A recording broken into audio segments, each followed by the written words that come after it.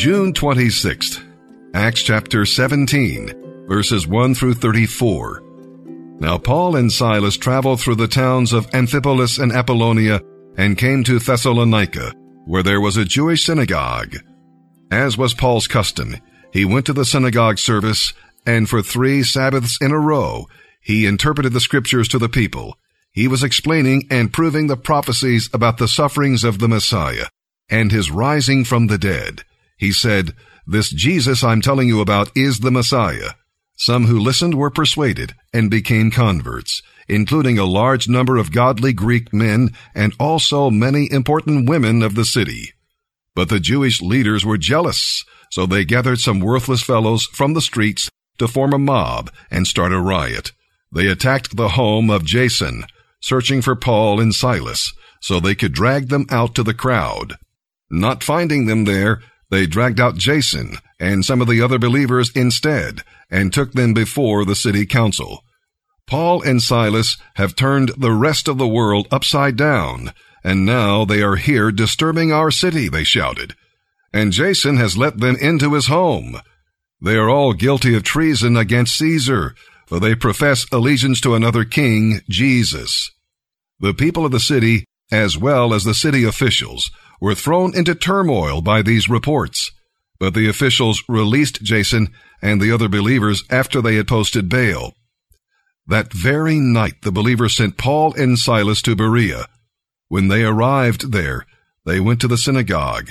And the people of Berea were more open-minded than those in Thessalonica, and they listened eagerly to Paul's message. They searched the scriptures day after day to check up on Paul and Silas, to see if they were really teaching the truth. As a result, many Jews believed, as did some of the prominent Greek women and many men. But when some Jews in Thessalonica learned that Paul was preaching the word of God in Berea, they went there and stirred up trouble. The believers acted at once, sending Paul on to the coast, while Silas and Timothy remained behind. Those escorting Paul went with him to Athens. Then they returned to Berea with a message for Silas and Timothy to hurry and join him. While Paul was waiting for them in Athens, he was deeply troubled by all the idols he saw everywhere in the city. He went to the synagogue to debate with the Jews and the God-fearing Gentiles, and he spoke daily in the public square to all who happened to be there. He also had a debate with some of the Epicurean and Stoic philosophers. When he told them about Jesus and his resurrection, they said, "This babbler has picked up some strange ideas." Others said, "He's pushing some foreign religion." Then they took him to the council of philosophers. "Come and tell us more about this new religion," they said. "You were saying some other startling things, and we want to know what it's all about." It should be explained that all the Athenians, as well as the foreigners in Athens, seemed to spend all their time discussing the latest ideas. So Paul, standing before the council, addressed them as follows: "Men of Athens, I notice that you are very religious. For as I was walking along, I saw your many altars, and one of them had this inscription on it: 'To an unknown God.' You've been worshiping him without knowing who he is, and now I wish to tell you about him. He is the God who made the world and everything in it.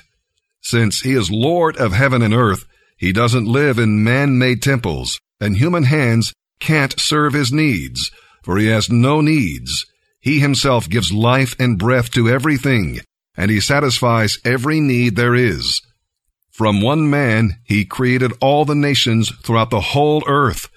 He decided beforehand which should rise and fall, and he determined their boundaries. His purpose in all of this was that the nations should seek after God and perhaps feel their way toward him and find him, though he is not far from any one of us. For in him we live and move and exist. As one of your own poets says, we are his offspring. And since this is true, we shouldn't think of God as an idol designed by craftsmen from gold or silver or stone. God overlooked people's former ignorance about these things, but now he commands everyone everywhere to turn away from idols and turn to him. For he has set a day for judging the world with justice by the man he has appointed, and he proved to everyone who this is by raising him from the dead. When they heard Paul speak of the resurrection of a person who had been dead, some laughed, but others said, "We want to hear more about this later." That ended Paul's discussion with them, but some joined him and became believers. Among them were Dionysius, a member of the council, a woman named Damaris, and others. I will not put my feet on the floor in the morning until I talk to God. Can you say without hesitation that God is first in your life? It's silly to say that we don't have time for God. And if we don't have time for Him, then He's not first in our lives. Do you think about God and His goodness in your life? Do you take time to thank God for your blessings, even little ones? Live to please the Lord. Make decisions that are pleasing to God. How many times do we decide to put God first, but then the keeping Him first becomes an issue because, in case you haven't noticed, the world is full of things to distract us. I'm sure you've experienced, you make a decision that you're going to pray every morning and study the Word before you do anything else, and man, all of a sudden it's nighttime and you don't even know what happened, but that plan you made didn't work out. And so, more than anything, now I want you to listen to me, more than anything, the devil will fight you about keeping God first in your time, in your finances, and in many, many, many different ways. You see, here's the thing that you don't want to do. I found myself many years ago trying so hard to work God into my schedule. And finally one day the Lord said, "Why don't you just work your schedule around me?" So are you trying to find a place to put God into your schedule? Or would you be willing today to say, "God, from now on you're going to be first, and I don't care what else has to go or what I have to change, what I have to make an adjustment in. I want to keep you first in my life in everything." Let me tell you, being a Christian just does not work out right if God is a sideline in your life. He doesn't want to just be part of your Sunday morning. He wants to be welcomed into and be a vital part of everything that you do. Millions of people believe in Jesus and go to church on Sunday, but God is not first in their life.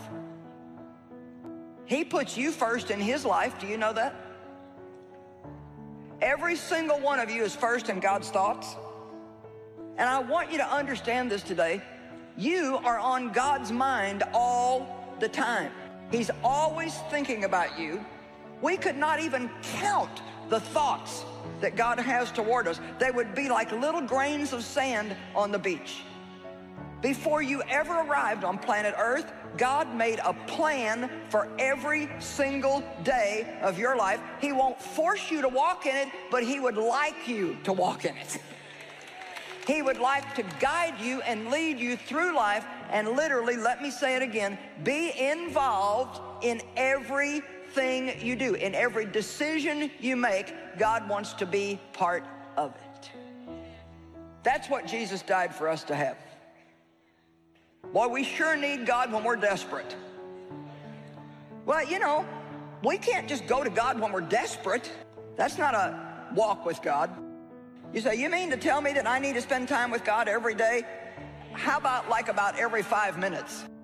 God is not for the emergencies in our life. He is our life. Well, so we can just keep trying to do a bunch of stuff without Him and just fail time after time, and hopefully we'll finally get it. That's what happened to me.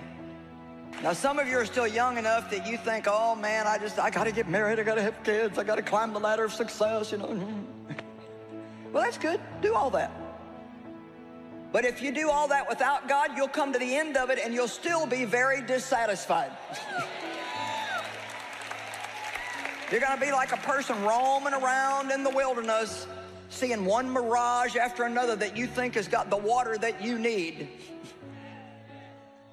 Oh, this will make me happy. Well, this will make me happy. Well, this will make me happy. Nothing is going to make you happy, content, and satisfied. You may go and enjoy a vacation and you're happy while you're there, but who wants to just enjoy certain events and days in their life? I want to enjoy every single ordinary day of my life. Every day.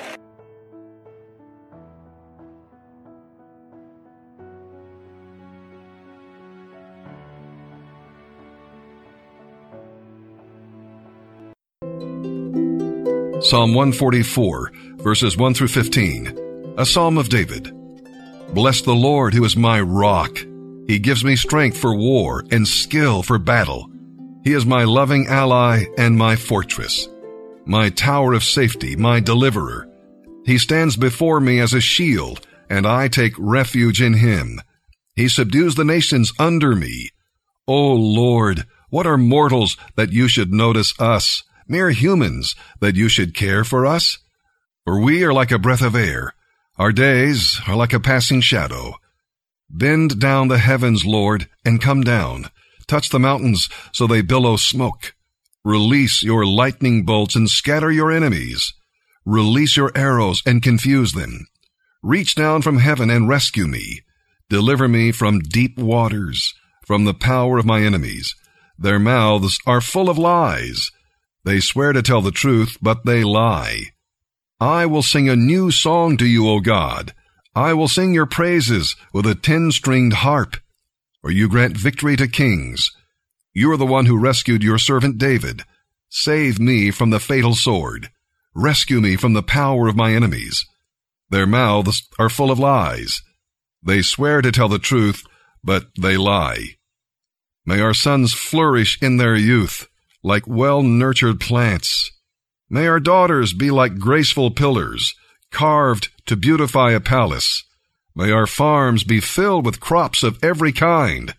May the flocks in our fields multiply by the thousands, even tens of thousands. And may our oxen be loaded down with produce. May there be no breached walls, no forced exile, no cries of distress in our squares. Yes, happy are those who have it like this. Happy indeed are those whose God is the Lord. Proverbs 17, verses 27 and 28. A truly wise person uses few words. A person with understanding is even-tempered. Even fools are thought to be wise when they keep silent. When they keep their mouths shut, they seem intelligent.